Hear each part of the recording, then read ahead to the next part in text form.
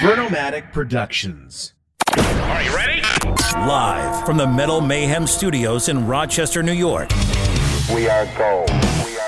And heard around the world by metalheads just like you. This is Metal Mayhem ROC. Heavy metal music. Your weekly dose of metal music, interviews, album reviews, news, and more. Want to be part of the show? Send us a message through our website, metalmayhemroc.com, or hit us up on Facebook and Twitter. Search Metal Mayhem ROC. A proud member of the Pantheon podcast team. It's getting nice and heavy. Now, welcome our hosts, John the Vernomatic Verno, and direct from New Jersey, Metal Walt.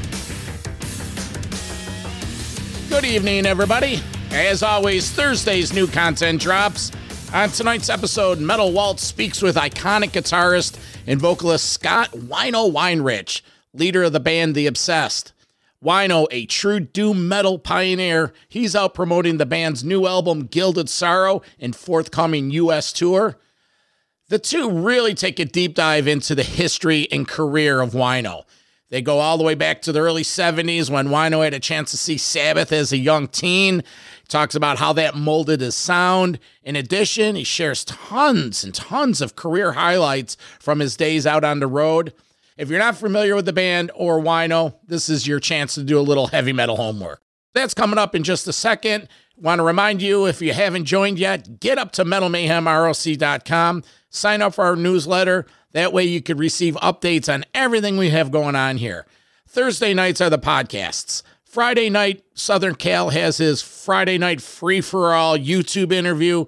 Monday nights, I have the live radio show on Metal Devastation Radio. And then next thing you know, it's Thursday again and new podcasts. Recent episodes we had last week, we had a Rock and Roll Detention. Metal Mike of 80s Glam Metal Cast was here. We did our deep dive into deep cuts, hidden gems, and lost treasures of hair metal. Let's see, Dave Ellefson of Megadeth fame, Kings of Thrash, and about 10 other projects. He was on before that. And we had the History of Metal 1995, our long-running series. So there's a lot of content here at MMROC. We really appreciate you listening and viewing. Leave us a review. Subscribe to the pod. Let's do this together. So let's get into it. Metal Walt and Scott Wino Weinrich. I'm the Vernomatic, and this is Metal Mayhem ROC.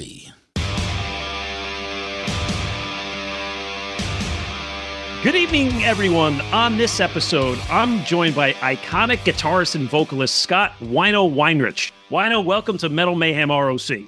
Hey, what's happening? Hey, listen, Wino, last night I was hanging out with my 9-year-old daughter watching the Grammys, and she's a big Swiftie, and I was like, I don't know, honey. I don't know if she's going to win because, there's this band called The Obsessed and this Gilded Sorrow album. I'm like, so she's like, oh, really? So I'm sorry, man, that you didn't pull it off, but, you know, that's how it goes, right? Yeah. I've been, noticing a little bit about this whole, Taylor Swift, NFL, a cult thing, man. It's like the world just crazy. Wino, I think that's good writing material. It sounds like right up your style. A little conspiracy theory about, what's the latest that she's been matched up with artificial intelligence with Travis Kelce to support Joe Biden to get reelected. That's the latest on the AI. Yeah. That's it. Tell you what, they're all criminals. It's all theater. Every bit of it. Left, right, it's all fucking theater. Exactly. I'm starting to really believe that. So, hey, Wino, the press notes talk about you. I want to talk a little about you as a person first. Okay. The way they describe you in your press notes is Wino has always been a rebel, a loner, an outsider in an outsider scene, pursuing his musical taste without regard for popularity and acceptance. So, and they refer to you as the American Lemmy. So, listen, I've been following you for a long time, but who are you? Talk about the person you are. Okay, the person I am. I'd say that what you just read is a pretty accurate description of how I am. Although I like to be around people. I mean, I enjoy being around people, like-minded people and stuff. I am kind of a rebel. I'll tell you why I'm a rebel, because people tend to suck kind of, and society definitely is, sucks. So, I mean, in my world, the longer the driveway can get, the better. And as far as politics stuff goes, I believe in paying taxes. If you see where your tax money goes, right? I believe in the right to bear firearms because against the potential of malfeasance from our own government. And I believe that like I should be able to do with my body with what I choose to do with my body. So basically, I guess in a way, I don't know how you describe that. I'm just a normal person.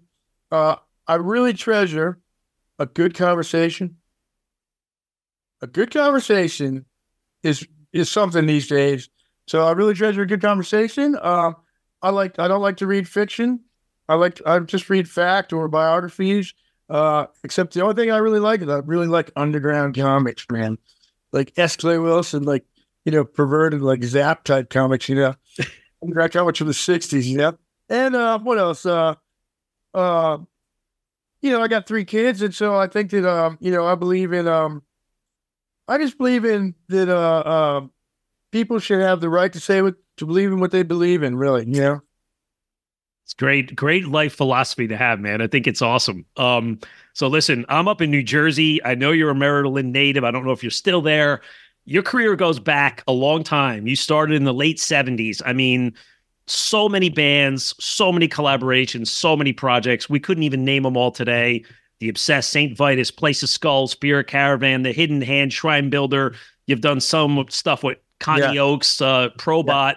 Yeah. But you know what? You are, again, that underground guy that when your name comes up, it's always like, oh, man, yeah, Wino, man. He's that guy that, like, he's developed that trademark doom and stoner sound. So, again, going back to the press notes, they say, oh, no, it was just gritty, streetwise American metal with a cynical bent and psychedelic flair. I love that. But, Wino, as a fan of yours, I think that what makes you unique is you have a signature sound in a lot of different ways. It's your guitar tone. Okay, number one, it's the kind of songs you write. Number two, right. It's your vocal style, your voice itself. And maybe the most important thing is how you deliver your storyline in your singing. You have a very distinct way of presenting your story. So just talk a little about your signature approach and your sound. Okay, you nailed it all in the head. And a lot of it, I will say, comes from like my early experiences from seeing Black Sabbath.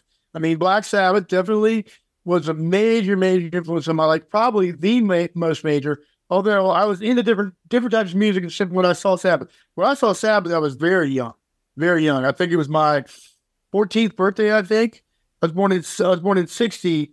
So I want to say like 73, Like, I'm pretty sure, if I'm not mistaken, Mass Reality was definitely out. I'm trying to think of whether we had Sabbath, whether we had Volume 4 or not. But whatever it was, I saw Sabbath when I was like on my 14th birthday. So, I mean, just that, how Sabbath was back in those days, especially as young as I was, as impressionable as I was, like, there was no doubt in my mind watching that show that they're going to have to stop the show. My little brain thought for sure, they're going to have to stop the show because they're going to destroy their instruments. That's how hard they were playing. With so much ferocity and passion, I thought the show would be stopped for sure.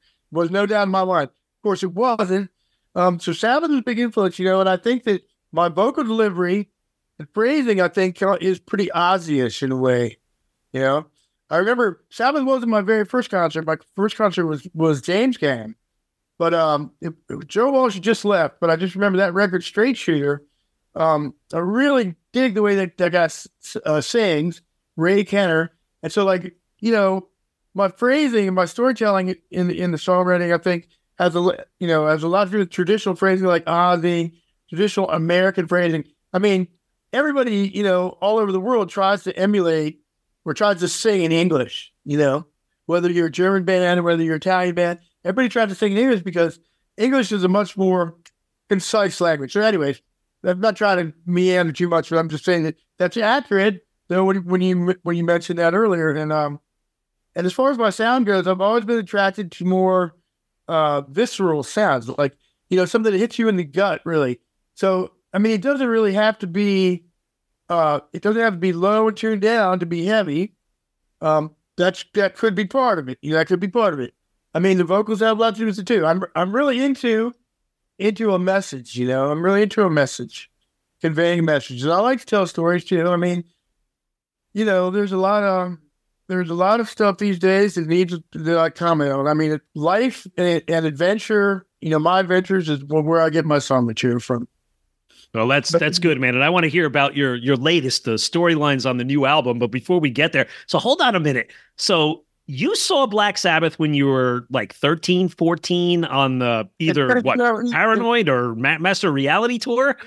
It was my 13th birthday, and I was born in 60. So that would have to make it 73.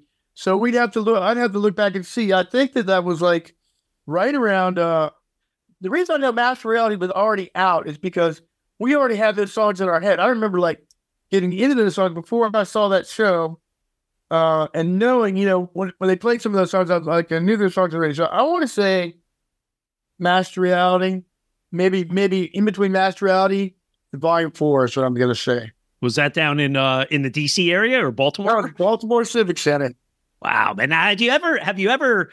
I'm sure you have. Have you ever talked to the Sabbath guys? I'm sure you have, and said, "Man, I saw you when you were just starting here, and I was a kid." I've never met any of those guys, and even when I played on Bullring Brummies, on the Columbia Tribute, I still had never met those guys. I just played the tapes. So that's interesting because that was a great track. Because you played with Bill Ward on that, I believe, right? And Tony, or is it Geezer? Yeah, that was a great track. Toby Wright was just the producer dude who put that all together. What he did was, Columbia was going to make this tribute record, and so wouldn't it be great if we could get Sabbath to do it? But there's all kinds of record company flying around, cheese flying around. Okay, but what they did do is they hired Toby Wright. He's like a really famous producer guy. He worked with Slayer, Alice in Chains guy, and he was tasked by Columbia with going over to England and trying to like get these dudes on board. All right, the Sabbath dudes on board. So the first thing he did was he hired the studio harmonic player and the studio guitar player, and those dudes rewrote that version of The Wizard, which is pretty fucking cool, man. It's like slower, to the 12th every time, every time. The reason I know that is because Toby Wright, well, I'll get to that. But so Wright got everybody on board. He talked to everybody. And Geezer would like it so much that Geezer wrote that weird little middle riff in there. There's this heavier riff in there. All right.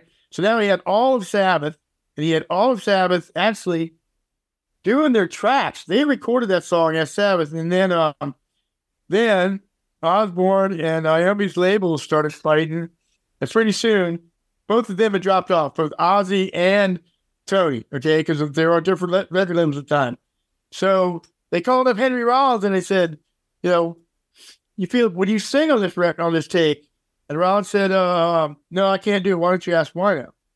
By the time they got around to asking me, they already had Halford. So they did. So basically, when push came to shove, they got me to. They said, "This is what we want you to do. All we want you to do is play over Iommi's tracks." They couldn't use his tracks, so I wiped his tracks. So they wanted me to play it exactly like him, right? Little leads and everything, which is cool because Tony's got this weird little lead style. And so when I was trying to follow that, like note for note in the studio, it's tricky, man. It was tricky. But I remember like I thought it was kind of cheesy, I thought it was kind of cheesy, But I mean, they asked me to be on this track, and I said that I would, and that's what they had me do. That's awesome, man. I love that album. And you know what? You think about it, too. That was a long time ago. That had to be 20, 25 years ago. That was way before you could share tracks online and, Pro Tools and all this other shit, right? I don't know how it was done, but it was done the old school way. It was done the old school way. And actually, the bass player, Guy was in the Obsessive Time, and he was sitting in the control room, and I brought this ramshackle cab in my head, and they said, well, we got a better cab upstairs. I said, so we went up to get the cab, and he's the only one who heard all the tracks with Sabbath. Like, he heard the Sabbath version they recorded that they couldn't use. He's the only one. He said, I was sitting there, they brought it up track by track. He was like, it was the original Sabbath doing that version. But things to say, like, I really like that version, man. I thought Toby Wright was really cool to work with. And, man, he was standing over me like this, had his hair like in this, like, tight little bun. He's like, I swear to God, it looked like he's wearing a priest shirt. And, like, even, it wasn't a priest shirt, but I swear to God it was.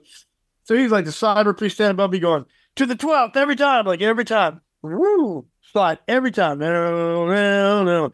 Woo, every time. He's like, he's telling me every time. That was cool. That was. Well, I think you need to bring the wizard back into your set list, man. Sounds like at the end you got to do a couple special encores on this tour. That'd be cool, man. So I'll tell you what. Okay, listen to that version of that song, Born Garbage Wizard. Okay, listen to the guitar solo. Okay, because I said, well, can I try to do a solo? Toby Wright said, I've already got a solo I really like from the guy in Fight. That's what I'm going to use. But if you can better it, then okay. So he gave me a chance. Toby did, right? So I botched the lead totally. But I knew that I botched the lead, so I kind of just pulled out of it. And I was kind of like, fuck it, let it hang for a minute. And Toby goes, wow. He goes, I really like that noise you just made at the end of that lead. And he spliced that weird noise into the middle of the solo. Okay? Now that's like secret shit. But if you listen to that solo, the Fight solo, you can hear this where it kind of goes to a break, and then you hear it's like, and that's like my feedback. So that's like, I don't know. I just thought I'd share that with you. That's all. I'm gonna when I leave tonight to go take my kid to hockey, I'm gonna make sure that's on the phone in the car. Backwards masking, Metal Mayhem ROC. I'm Metalhead. Metal Mayhem ROC is the home for metal from the very beginnings. This is James the Bear from Hellstar. You're listening to Burn-O-Matic. Dave Overkill from the Cleveland band Destructor. Hey, Dave, how are you? I'm doing great. To longtime headliners. Hey, this is Red Beach from Whitesnake. Hey, this is Vinny Appice from Dio, Black Sabbath, and Last in Line. To music of today. Hi, this is Olaf Wickstrand from Enforcer. Hi, this is Braun from Mastodon. You're listening to Metal Mayhem ROC. With John the Vernomatic Burner. Plus, we talk with producers and authors to give you behind-the-scenes info. Hi, this is William Merwin, author of The Meaning of Metallica, Ride the Lyrics. Greg Renoff, the author of the book Van Halen Rising and the Ted Templeman book, A Platinum Producer's Life in Music. Pleasure. Thanks for having me on. Metal Mayhem ROC, a proud member of the Pantheon podcast team, giving you more to listen for. Join our community, and always remember to keep it heavy. Hello, Pantheon podcast listeners. Christian Swain here to tell you more about my experience with Raycon earbuds. Our family now has 3 pairs of Raycon earbuds around the house, and my wife just grabbed a pair of the Headphone Pros to replace some headphones from a company that was double the price. And yes, she loves them. Now, if you haven't pulled the trigger on a pair of Raycons, or even if you have, but you're in the market for another pair because they're just that good, well, now is the time to check them out, because they just launched their upgraded model of the best-selling everyday earbuds. With Raycon's upgraded everyday earbuds, now you also get active noise cancellation, ergonomic design, and multi-point connectivity that lets you pair with 2 devices at once. New quick charge function, 3 customizable sound styles, plus awareness mode. Available in a variety of vibrant new colors to complement any and all skin tones. I even have a pair of earbuds in a cool green color. I have tried just about every earbud known to humankind, and these Raycons are fantastic. Seriously, if you've been wanting to check out Raycons, there truly is no better time. You're going to ask yourself why you didn't check them out sooner, and Raycon offers a 30-day happiness guarantee. So what are you waiting for? Go to buyraycon.com/Pantheon today to get 20% off your Raycon order, plus free shipping. That's right, you'll get 20% off and free shipping at buyraycon.com/Pantheon. buyraycon.com/Pantheon. Hey folks, Stefan Shirazi and Renee Richardson here from the Metallica Report. And we are proud members of the Pantheon podcast family, where the best of music and podcasts unite. We've got something pretty cool for you. We're giving away an exclusive Metallica merch package worth over $250. That's a whole lot of Scary Guys, Skulls, M72, and other sought-after Metallica swag. And we've made it easy for you to win. Follow and share the Metallica Report, and you're in the game. Go to pantheonpodcast.com/Metallica, enter your email, and hit that button to be entered to win.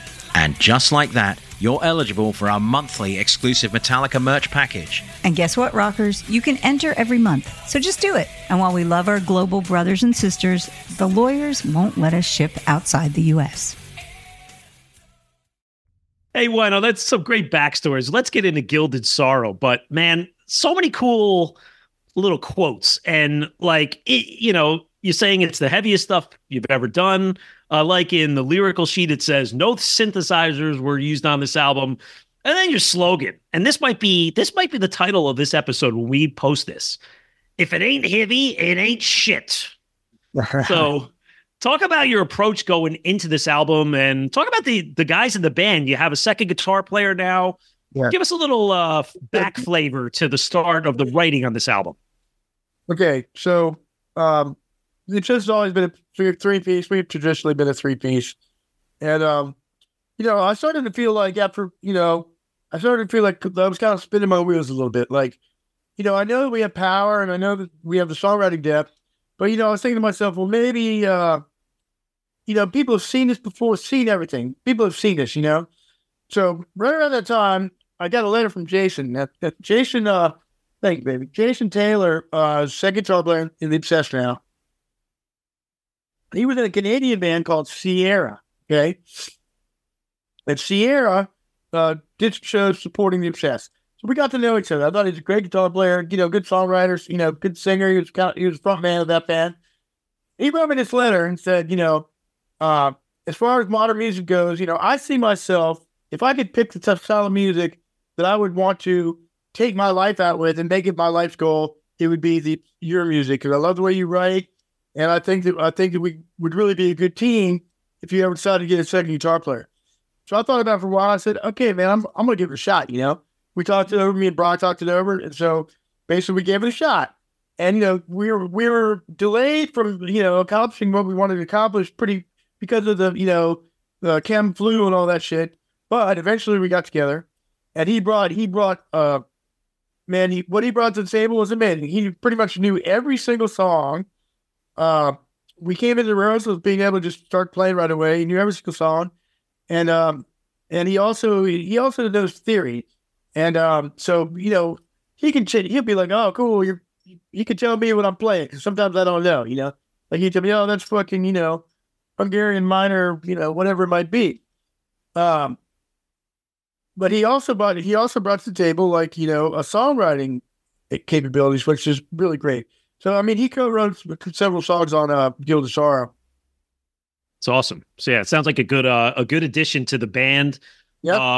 Now, I'm an old school guy, and I like to put the whole package together in my mind when I'm checking something out. And the cover of the album, right? It's like a statue, like a cement statue or whatever, kind of a woman pointing up, looking up in smoke. There's fog all around it. So what's talk about the album title and the image of the album and how it links to the product. Okay, well, so Gilded Sorrow, that is the concept is sort of like, it's sort of like life, you've got beauty in life, but it's also there's also an element of cheapness to it too. Like just with every beautiful city, you also have the seedy underbelly, you know what I mean?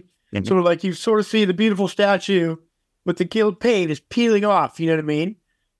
It's sort of like, decay, right? So, but the lyrics to Gilded Sorrow are about, is a story about a mortal in love with a fallen angel, pretty much. It's a little bit abstract, but that's sort of where's that at. And, we went down this route of an album cover using like a funeral angel. It's trying to get some dark, we found these statues these crying angels, that you would use for a funeral crypt. And, I just thought that it started to become, I thought that the whole graveyard thing was too cliche and also too dark. And so my wife said, well, there's a sculpture garden up the way. Maybe we should take a look at this guy. And what that is a sculpture garden by this guy from the 40s named Brunel, this French guy. He was totally obsessed with Native American mythology or just Native American lore. And so he moved up to the Catskills and made these sculptures. And so what the sculpture on the cover is, it's a Native American woman, with her up, holding her breast with her hand upstretched towards the sun, towards God, towards the sky. And she's got a papoose on her back, which you can't see. And then we gave that to our guy, our digital collage guy. We definitely wanted something that would depict either both either the rising sun or the setting sun, And so basically that's what our guy came up with. So we use this Bernoulli chassis. So it's pretty amazing, actually. We love art, man. It's like art, but art is such a big part of everything. It's like, you create or die, And so while we were taking those pictures, Jason says to me, he goes, let's take a picture of me and you just for the record. All right. So we took 2 pictures of me and him just sitting there. No big deal. So 6 months later, he calls me and says, you're not going to fucking believe what I found in one of those pictures. And he goes, look at these pictures. They're side by side. He goes, they're seconds apart. And in one of the pictures, you can clearly see a saucer. No doubt. It's definitely not a plane. It's not a fucking bird. It's a fucking saucer. All right. And so here's the picture. 3 seconds later, it's not in it either. So that was pretty mind-bending that we saw that. And that was pretty interesting.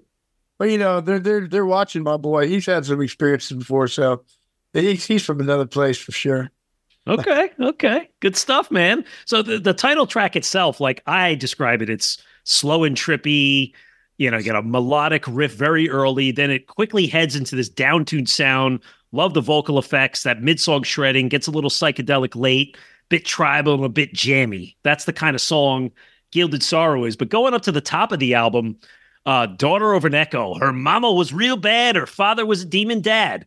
Yeah. Catchy main riff repeated over the song, backs the lyrics and storyline. It's accessible and memorable. A good track to open. Talk about that one, Wino.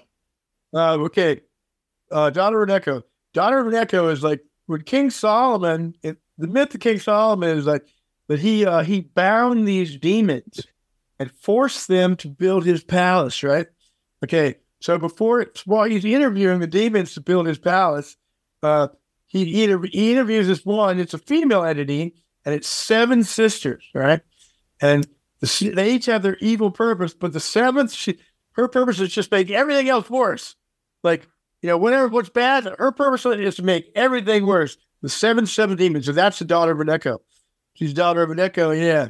And then it's partially got it's inspired partially by one of my ex-girlfriends who figures prominently in there, like, just gonna pluck your cell phone and off the cliff you will roll, So it's kind of a tongue-in-cheek modern take on this demon in Solomon's myth, but also there's some real life shit in there too. That's I know, I like that. You pluck your iPhone and you spell it out EYE. Right. But hey, listen, track 2, it's not okay. I love the line, come on, snowflake, time to meet your fate. Like this one, the music is cool because it's kind of like fuzzy and groovy. It almost like you say, it's heavy, but not in like a loud heavy. It almost sounds like vintage ZZ Top or something. But that's great, man. I love to hear that. Right, lots of rage expressed. You're pissed off about something in somebody messing with my songs. Now I don't know if you're at liberty to talk about what and who this is about, but sounds to me like I'd love to talk about it. Sure. Because, it's one of these things where if you in a non-aggressive way. I mean, if somebody asks me a question, I'm going to answer it. I'm going to answer it truthfully. How you would normally go about talking to your friend or talking to somebody. So, right around 2000, I mean, 2020, and 2021, we had all this medical value, Okay, so basically, I didn't do anything except state my viewpoints on such, like I stated my viewpoints about, what I thought about, current events. I stated my viewpoint on, what people were being forced to do and stuff like this. And what that turned out to be is that I got blamed for 3 deaths. And, that's just not okay. It's just not okay. I mean, to insinuate that because of my beliefs that, that's how somebody else was caused their death, I think that's beyond the pale, man. And so, all right, so one dude in particular, one magazine in particular, I guess it's an online magazine. This magazine, Metal Sucks, right? So there's this dude. He's called himself Vince Neilstein 666. Vince Neilstein 666. Okay, all right, get that right. So he's the main dude, he comes out with this big article, saying how it's directly because of my views and whatever that these people have done. Okay, now, one of those people is somebody that was very, very close to me, right? So I was pretty pissed off. So I responded to him, listen, you're full of shit. I don't wake up in the morning thinking who I'm going to fucking hurt, rob, or anything like that. The only reason I even state my viewpoints at all is because of my love for humanity. You know what I mean? And so, okay, so this dude, so he comes out again with this second fucking article, like basically, I don't know, man, basically double down. Okay, so one day, so I was pretty pissed off. I didn't know what I can do. Didn't have enough money to sue him, or I definitely would have sued him because I don't believe it's like frivolous lawsuit, but that would be a clear case of fucking, where this motherfucker needs to get sued. But anyway, so we're driving down the road, and I'm pissed off, and I tell my wife, I said, pull over for a second, and I want to look something up. I want to see where his office is. You know what I mean? Because I wonder how he'd feel if I came walking into his fucking office, and just said, hey, well, here I am. You want to talk to me, or what do you want to do, And so we stopped, and we stopped in Woodstock, New York, okay? That's where we stopped, because we live close to Woodstock. So we're in Woodstock, and I'm looking around a fucking pretty good at this kind of research, man. I'm like, their office is in fucking Woodstock. Okay? So instead of just going over there, I called my buddy, because cooler heads prevail, I called my buddy, and I got a little more intel. So I know where I stand with all that. Okay. Story to be continued, I suppose, right? To be continued, but it's not okay, man. It's not okay. It's not okay to hide behind your keyboard and do that kind of thing, I hear you, man. I hear you. But that's all. All right. That's good, man. Love the color behind that one. So now over to Realize a Dream. Life's Many Faces amazes. Heavy, with a great variety of your signature guitar work and sound. Love the big chords and the quick solo. I think it's your new single. Talk about that one. All right. So that's an old song. That's a really, really old song. And that has a really nice piece of serendipitous shit that goes with that too. But I did want to say, Jason was really instrumental. When I brought this song up from the depths and said, here's the skeleton of this tune, what do you think? And he said, right away, he heard something at the beginning. So he arranged the intro. And he had a really nice vision for that. And we used those synthesizers. We wanted to say that because on that song in particular, you can hear how the intro, it has this kind of cool, we used the same effect, to kind of blend all the songs together. If you listen to the record all through, you'll hear the intro of every song kind of there's an intro part between almost every song that kind of bleeds together except for Jaylene, and where we felt it was good to stop.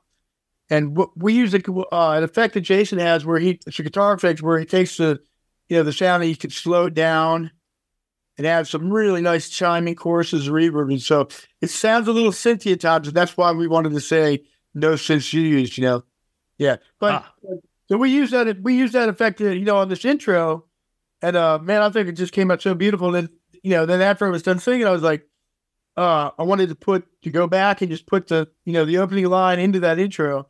So, Jason and the band, the rest of the band were instrumental in pulling it together.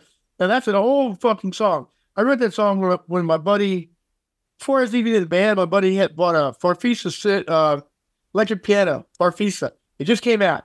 And with it comes a Leslie, which is a rotating speaker, right? And so the rotating speaker is like this old thing like you've seen in churches, when they're playing all the big pipe orders, and all of a sudden you hear this woo, woo, woo. Mm-hmm. That's like it's rotating speakers as they keep going. They got two speeds, right? So my thing over the years is I love singing into those things. I love fucking singing into those things. And so we use that for the intro, the very intro vocals. And I use that also for Gilded Sorrow. That's what I sang through on Gilded Sorrow. So these rotating speakers. So, we're just some old stuff. And that song was recorded before I got a chance to record it. A friend of mine called me and said, hey, can I record that song? That's 20, 25 years ago, this band Unorthodox, who was also recorded by Frank Marchand. All right, so we get into record Gilded Sorrow, right? And we already know we're going to Realize a Dream, but Frank doesn't know that. And we haven't said anything about it yet. Frank says, out of the blue, He goes, man, you guys should cover that unorthodox song, Realize a Dream. And we were just like, we have a fucking head snap. I said, that's my song. I wrote that song. We got it. So it was amazing. It was amazing. Just an amazing little bit of, synchronicity. And you could have said to your friend there, it's not okay. It's not okay. But in that case, it was okay. It was. Good. That's awesome, Wino. Yeah, man, crazy shit. It's like there's a story like that behind every song, really, which is kind of weird, man, Well, let's talk about the next one. Stone Back to the Bomb Age. I mean, it's heavy, it's sludgy, it's dark storyline. And man, you're passionate in that one. You're like, you could tell, like, you're all fired up and you want to get that message out. What's this one about? What's going on here? This one about is when I was, younger and I was pretty much a stay-at-home dad. I had a lot of downtime. And so I catch myself listening to, PRS, public radio, shit like that. And I used to listen to, like, when we got into the Afghanistan war, I used to listen to Rumsfeld give the war briefings, right? This is when, the Secretary of Defense gets out in front of the press and talks about, yeah, we did, 7 bombings shortage today, blah, blah, blah. Okay. So one day I was listening to those, and it was the Deputy Secretary of Defense, Richard Armitage. This is when Bush is in power. And Armitage says, Pakistan gets involved in this war, we're going to bomb them back to the Stone Age. And I was like, wow, bomb back to the Stone Age. I said, that's pretty extreme, right? And so, like, years later, it just stuck with me, man. So years later, I'm playing guitar by myself, and I'm just really stoned.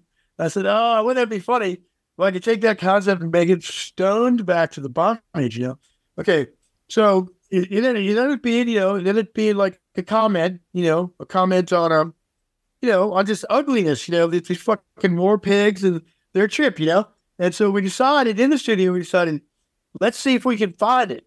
The actual footage of Armitage saying this, and let's add it in somehow. Let's grab it, let's add it in. So we said, okay, cool. So we're looking for it, we don't find it. But what we did find, we found another Secretary of Defense from like 50 years before saying that. So Armitage ripped him off. Wow. There you go. Good stuff, Wino. We're also like getting ready to make a video on that. Let the cat out of the bag, but I can't say too much except it's going to be pretty twisted. And with any luck, we've got ourselves a pretty cool personality to be the sole actor. So I'll keep you posted on that. All right. Yeah. Well, on to Wellspring Dark Sunshine. Big riff. It's a touch bluesy.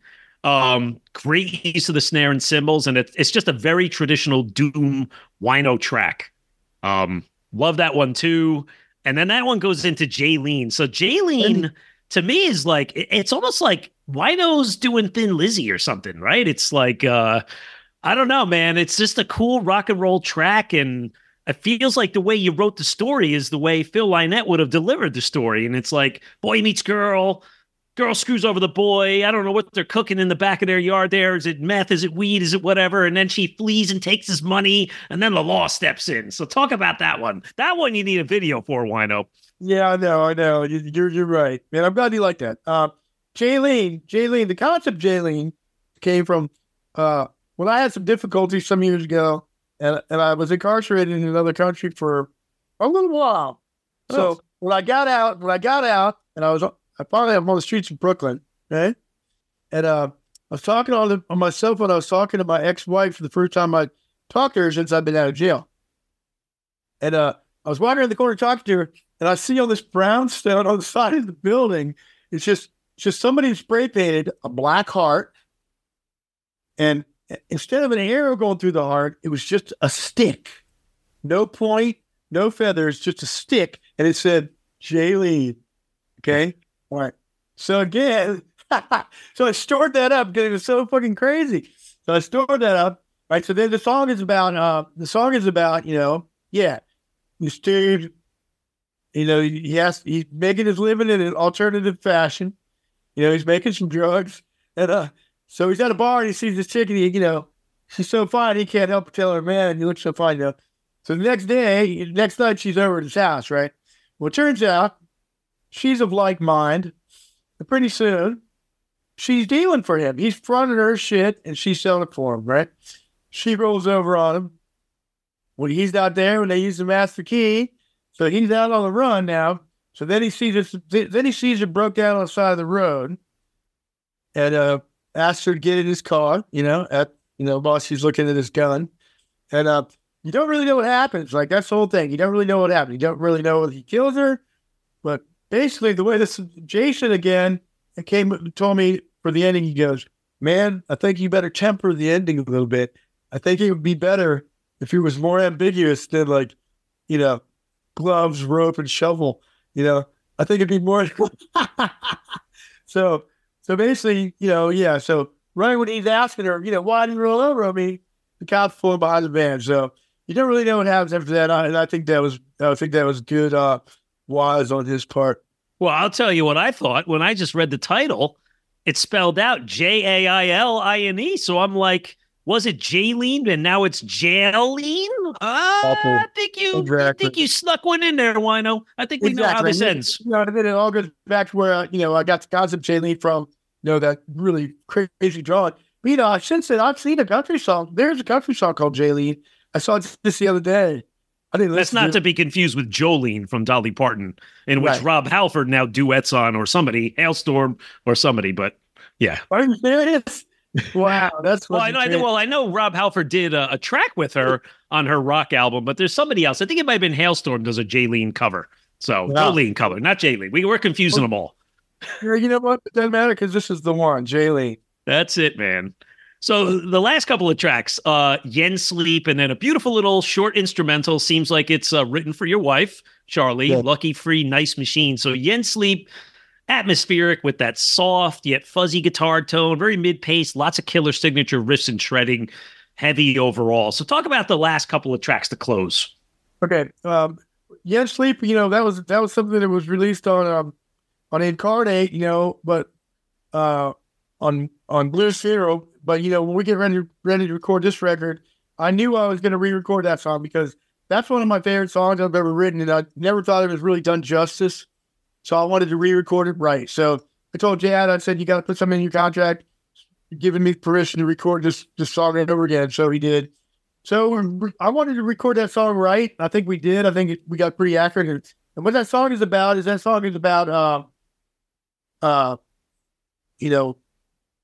why the reality isn't dreaming as opposed to reality being waking, like the dream world becomes reality. Yeah. So that's that concept. And then Lucky Free Nice Machine. Yeah. When I met Shirley, she came down to this gig and she was pretty fucking loaded.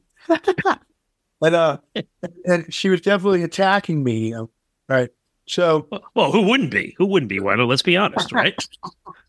So I didn't get a phone number, So I tried really hard, and I finally tracked her down. So when I finally got her on the phone, I had my guitar, and I was nervous, So I'm talking to her on the phone, and I think I had my phone cradled because I was playing my guitar kind of nervously while I was talking to her, and I wrote that riff. I came up with that riff, and I thought that was like the Lucky Free Nice Machine is like. It was sort of like how I see her, It's cool, man. It's like your own version of a love story. And I see that you guys talking about your wife, like you guys got a lot going on. I mean, great stuff on your website, jewelry and posters and art and T-shirts and all kinds of good stuff. So like, what's going on there? It's like you kind of do a lot of inspirational work around what comes into your mind, complement your music with art, right? Yeah, that's right. And like, during the lockdown and all, everybody's at home. We had a good opportunity to sit down and, create some stuff. And I started to focus a little bit more on, the drawings and stuff. And so we put our little business together. And I feel fortunate. I'm really fortunate. We have the musical, I have my musical background, and our following there to draw from. So that's really cool. And, yeah, create or die, man. That's our thing. Now, do you do the drawing, or does she do them both, or do you guys do them both, or she do the jewelry? Like, who you guys doing all that stuff together? We do some stuff together. We do stuff from apart. She's got some of her stuff, drawings, and she paints, and so do I. And then we also make stuff together. And then lately we've been taking a silversmithing course. So we're going to start making our own jewelry and stuff, making our own pendants and stuff like that. What I usually do is like, I travel around and source out, some cool shit. Like I'll find like a really cool, like antique pendant or something. And then I'll source out some beads or just try to make cool, one of a kind pieces, do that. And we've been getting some silk screening. Yeah. Basically all we want to do is really create art. I mean, that's what life's about for us, Absolutely. So now talk about this bad boy. Yeah. I just got this in the mail. I have to say it took me a while to order it, but I finally got to it. And I said, if I'm going to be speaking on Wino, I got to have this in my possession. And it was perfect because it showed up in the mail today. So how's that been going for you? Yeah, it's going really good. I mean, I think that it's a pretty accurate snapshot of my career. It was fortunate. We got a chance to combine like a road trip or two that I was taking and interview people along the way. So we've got a lot of cool personalities in there. All my friends, man, and I think it's really cool. I think Shirley did a really good job on it. And it's been getting a lot of European attention. Like we just got back from Italy, me and her, because the Italians wanted to run 9 shows where we did Screen the Doc, and then I played acoustic. So we did that. That was a lot of fun. It's already screened in France and in Greece. So, yeah, man. All right. Well, I can't wait to sink my teeth into that DVD. So, Wino, talk about the tour. You got a tour kicking off mid-March. I know it's going to come my way, and I think Brooklyn's the last stop. But what are you doing on the road, and who are you taking out with you? We're going out. We're going out for a month. We're taking out with this Howling Giant from North Carolina and a band called Gozu, and basically we're just trying to like create, do a nice little tour of the East Coast. I mean, it starts the 13th. It starts in Philly, March 13th in Philadelphia, and then our last show is Brooklyn. Yep. All right. Well, I'll make sure I come down here and shake your hand, and we'll have a good chat. Fantastic, man. Yeah. But so I gotta say, like, I've been to a good sampling of seeing you through the years in the New York area. Spirit Caravan at Hard Rock Cafe, Shrine Builder at NYU. A couple shows with Wolves in the Throne Room. That was a great show. Yes, that was a weird place. It was strange being in this college to see a show, right? This big old room. Yeah. But a couple of the St. Vitus bar gigs, which is the best place there. Cool. But my biggest experience seeing you is I did a road trip. Well, I wouldn't say a road trip, a plane and boat trip. I flew over by myself to Sweden Rock in 2012, and there was a great lineup. But you guys, St. Vitus was on the bill, and I think on the same day, Pentagram played and Motorhead played. And I just remember seeing you guys on this beautiful, whatever it was, Thursday or Friday afternoon, sunny out, 4:00, and I just was pulling pictures out recently, and just so fucking awesome. Such a gig. I don't know if you remember those gigs, but did we meet that day? No, we did not. I hung out with Bobby Liebling in the airport. He's a character in himself, but no, you and I hadn't met. Yeah, running into Bobby in the airport. Man, I run into Bobby in the airport sometimes too. That's always weird. I remember that show. I do remember that show. Yeah, very cool. Well, I remember Dave Chandler maybe I shouldn't say it, but he was whacked out of his mind roaming those grounds afterwards. I was like, whoa, is this guy on this planet? But I remember him sitting on the side during Motorhead, and I was like, maybe I should get the EMTs. I don't know what. He's like staring at the sky. I don't know what he was tripping on, but he got through his gig. Yeah, there you go. Well, that's David. So Wino, talk about, so many bands, so many decades of music, but, before we wrap this up, is there any one fuck yeah moment where you look back and you say, this is going on my tombstone? Like album, tour, band, period, shows. There's got to be something out there that you're like, yeah, fuck yeah. Well, when I played Dynamo in 93, that's probably the biggest show of my career, probably to this day. It was like 90,000. And on that same day was, on our stage was Zakk Wylde, Project Formity, Caius, original Caius. And so I think that, that show playing in front of that many people. And I remember I was having this magical feeling where I could sort of see it seemed to me that like I could see certain people or pockets of people were kind of glowing in a way because just of the energy, being of my music, And so that was one really memorable moment right there, 93 at Dynamo. And the other one would have to be very recently when we played Hellfest. I mean, the last time we just played Hellfest, last summer, man, that was unbelievable. I mean, it was really hot. I mean, there's probably like 40,000 people in our little segment there. But I mean, the drones were coming, the chemtrails, everything I hate, everything I love and everything I hate. You know what I mean? So it's like fucking. It was crazy. But when we were playing, there's a couple of festivals this summer where we were playing. They were magical as fuck. One of them, I think, when we were playing Freak Valley. Me and Jason, I looked up and we're playing some dualies, and I looked at the sky and I saw these two fucking birds, like two birds. First I saw the one, then I saw the other one. It was like a dark bird and kind of a lighter colored bird. And like nobody saw them except me and Jason. That was really magical. Like we're doing our dual guitar thing. We both see these birds. Like one is like kind of like, gray haired. The other one's kind of dark. It's kind of freaked out, man. So, that kind of thing, man, those kind of feelings. Yeah. I mean, I've had a lot of successes over the years, and I'm really grateful for that. I mean, there's been disappointments, but you don't really focus on disappointments, man, because the good jobs are so important, Yeah, that's awesome, man. I can see that, man. I think you probably didn't like drones watching you, but I bet if you had your druthers and you could get a drone to watch somebody else. Sorry, my dogs are going crazy in the background. You would love to get that drone up there and watch somebody else, but not on you, man. Maybe. I remember, maybe. So Wino, the new album comes out on February 16th on Ripple Music. Tell us your socials and where we can find all the information about yourself and The Obsessed. Okay, well, you can go to the Facebook, our Facebook page, which is The Obsessed Official. My Instagram page, which is Scott Weinrich, Instagram. You can see some of our dates, and you can also see our art at wino-art.com. And about it. Okay. All the have links here. They're all linked together. So if you go to my Instagram site, you can go to my link tree and it'll take you to every place. Great. Well, listen, Gilded Sorrow, killer album. Best of luck. Amazing stories about your back history, the past and the present, and the current product. It's been a pleasure speaking to you, Wino, and I wish you best of luck. And I will see you in Brooklyn in April, okay? Come up, say hey for sure. Say hey to Shirley. Welcome. We'll talk. Absolutely. Wino, thanks, man. Thank you, brother. Keep it heavy, brother. Bye.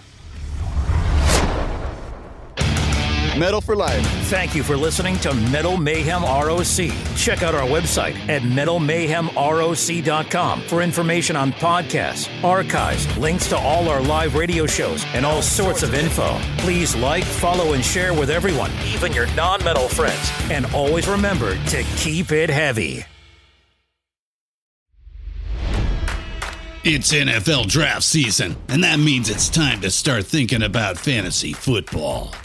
FantasyPoints.com features industry-leading experts and prognosticators using proprietary hand-charted data to help you score more fantasy points. FantasyPoints.com is the place to go for whatever kind of fantasy football you play. Whether you play fantasy football, daily fantasy sports, or do a little bit of everything, Fantasy Points has the meticulously researched content to guide you to victory.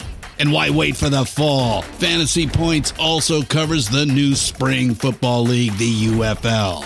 Join the guru, John Hansen, Scott Barrett, Joe Dolan, and other massive names in the fantasy football universe with an exclusive offer. Use code Pantheon for 15% off any Fantasy Points package, including the all-in package, with access to every article, tool, and data nugget that Fantasy Points has to offer. That's FantasyPoints.com and code Pantheon for 15% off at Fantasy Points. FantasyPoints.com, code Pantheon. Score more fantasy points.